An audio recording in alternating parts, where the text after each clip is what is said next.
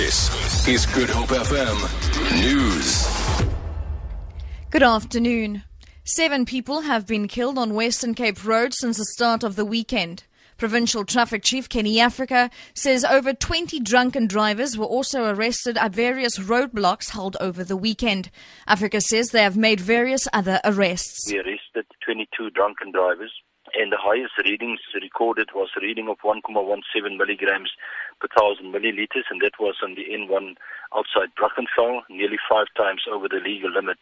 Then we arrested 1 person in Swellendam for overloading their goods vehicle. Another person was arrested in the Somerset West region for being in possession of dagga, and 1 person in George arrested for fraud. South Africa has welcomed China's pledge to increase their investment in Africa. This emerged at the end of the 2-day China-Africa Leaders Summit, which took place in Sandton, north of Johannesburg.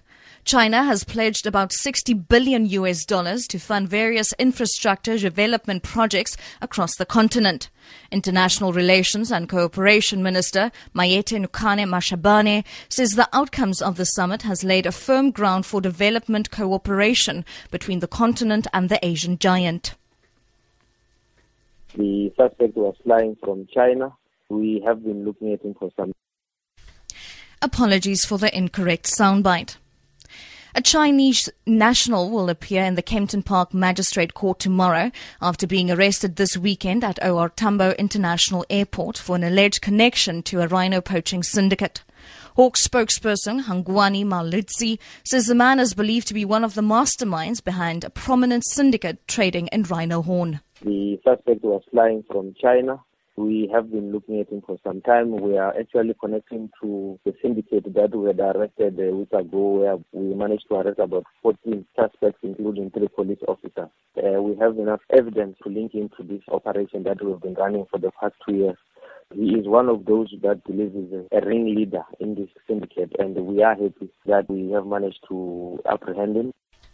And finally, advocate George Bizos, who served as former President Nelson Mandela's lawyer during the struggle against apartheid, says he was deeply moved by a Mandela play held at the Market Theatre in Johannesburg last night.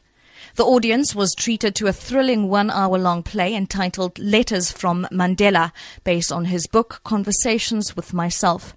Letters Mandela wrote to his loved ones during his 27-year jail term were recited, accompanied by dance and music performances with a live band as part of the 2nd anniversary commemoration of Madiba's death. Bizos says James Mkhobo, who wrote and produced the play, did a sterling job.